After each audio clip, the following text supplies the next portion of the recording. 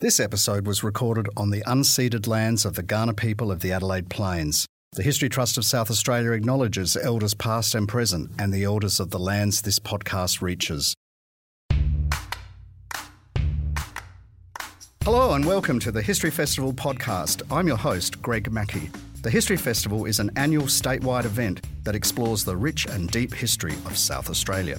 Held over 30 days in May, the History Festival explores the state's places and spaces, stories, collections and ideas that make us who we are today.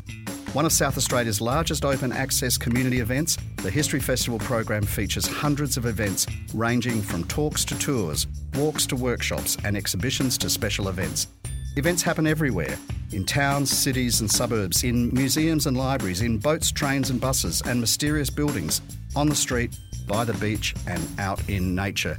Hear tales of the unusual and unknown from amazing experts to local guides. With hundreds of events to choose from, there's something for curious minds and for all ages. Our theme in 2021 for the History Festival is change. From political change to social change, changing places, changing minds, changing hearts. Change for the better, change for the worse, on a big and a small scale and everything in between. The world around us is constantly undergoing change. Change is also a major thread that runs through the histories we share. We have also encouraged event organisers to plan events around this idea in any way they choose. So, sit back and relax as we delve into some of the great stories and yarns that will make up the History Festival for 2021. This story, proudly brought to you by the History Festival regional partner, SA Power Networks, empowering South Australia since 1946. Port Oyster, Tales and Bubbles, Estuary Care Foundation. Hear tales of native oysters living in the Port River, being stored in the river to supply oyster saloons, being pilfered and banned, and now being restored to the river. Native oysters were part of the shellfish diet of Kaurna people along the Port River. They were supplied from coastal SA and consumed in their thousands in the colonial era. Now they are on the comeback trail and are successfully living again in the Port River, though now as ecological warriors filtering the river water. Our intrepid team went down to the Port River to find out more.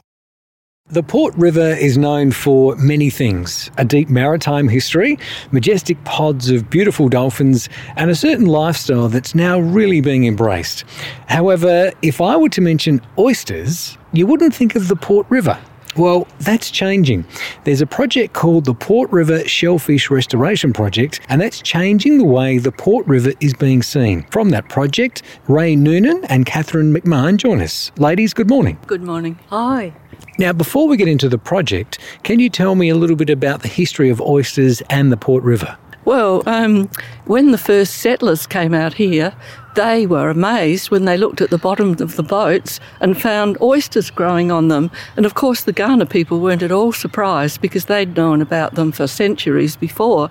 And in fact, when excavations had been done along the shore, they'd found where the middens had many, many oysters that had been eaten by the Kaurna people. So when the first settlers came, they, of course, started to enjoy the oysters as well. And then they discovered that there were something like about 16,000 kilometres of oysters all around the coast of South Australia. And then, of course, there was no refrigeration. So after the oysters were harvested in places like Port Lincoln, they were often brought back and stored in the Port River.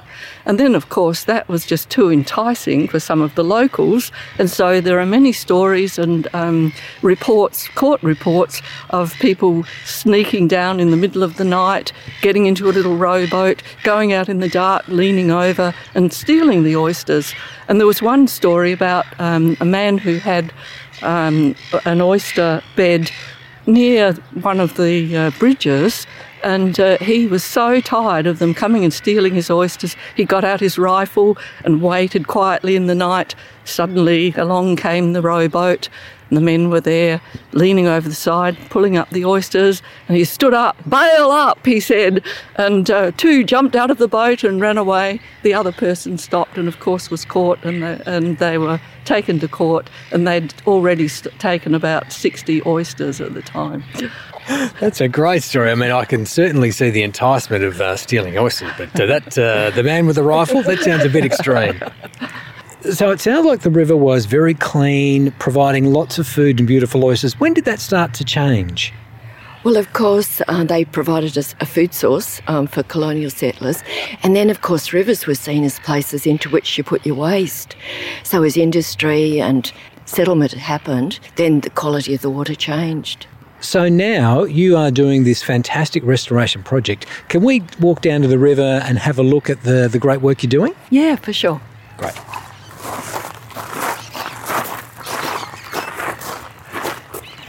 Catherine, as we walk down, how long has this project that you've been doing been underway?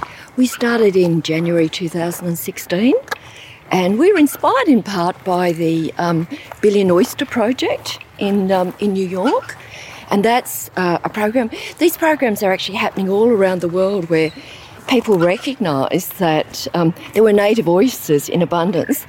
And now the quality of the river in lots of places has changed so much that you can actually begin these restoration projects.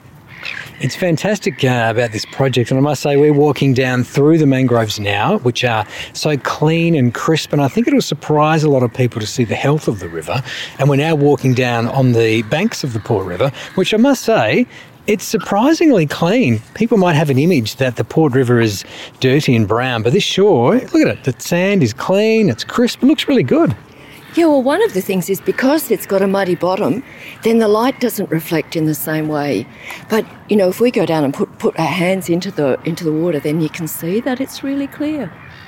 So we are down on the bank of the Port River, and I can see out there's some markers. Catherine, I presume, is that one of your oyster projects there? Yeah, well, it's certainly sitting over the top of one. So it's a rig that Portside Christian College has built. And we've gone through a process of seeing whether our oysters would live in the river. And we've had them out in baskets as small oysters and baby oysters. But now we're actually at the stage of trying small reefs. And that monitoring rig is sitting over one of those small reefs. Now, I can see the success of growing oysters here in the Port River, which once again will probably surprise many people. Now, Ray, you've got a beautiful example of a typical oyster that would be reflective of what grows here in the Port River. Can you tell us about how they grow? Yes, well, they start off as a tiny little spat, probably about the size of my fingernail, and they can gradually grow, and so this one here would be maybe about 12 centimetres across or thereabouts, and it's got a very frilly edge on it so that as it puts down more and more layers, you get more of these frills around the edge. And the ones that we had, we received them from Sardi.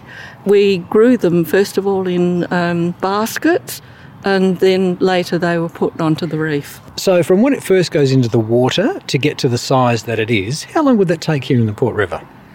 Oh, probably about 3 years. It's good, isn't it? Amazing that the Port River can now support growing oysters, high calibre oysters, which once upon a time people wouldn't have even thought it could do. No. Well, of course, we see them as ecological warriors because each oyster filters a bathtub of water per day.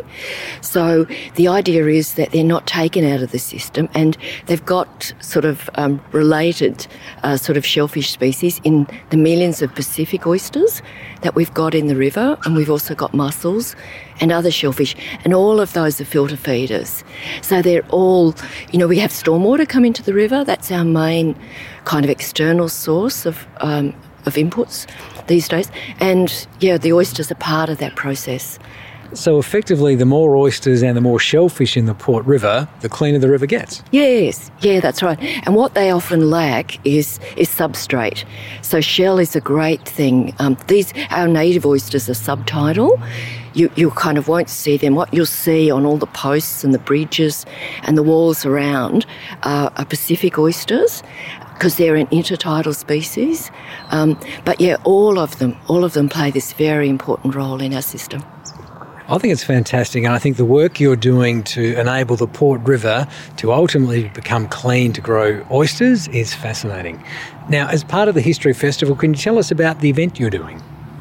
We're doing an event called Port Oyster Tales and Bubbles, and that's going to be at the British Hotel.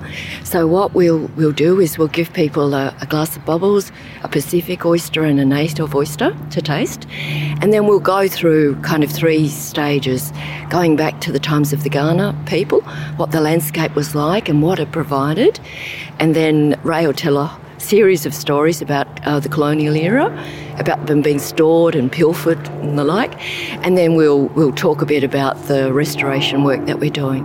Catherine, Ray, thank you so much for taking me through what you're doing down here at the river and your event. Thanks for coming along. Thank you. Thank you. If you'd like to find out more about the Port River Oyster Tales, do join us and enjoy a glass of bubbles while comparing the flavour of a Pacific and native oyster at the British Hotel in Port Adelaide. For more details, simply go to historyfestival.sa.gov.au.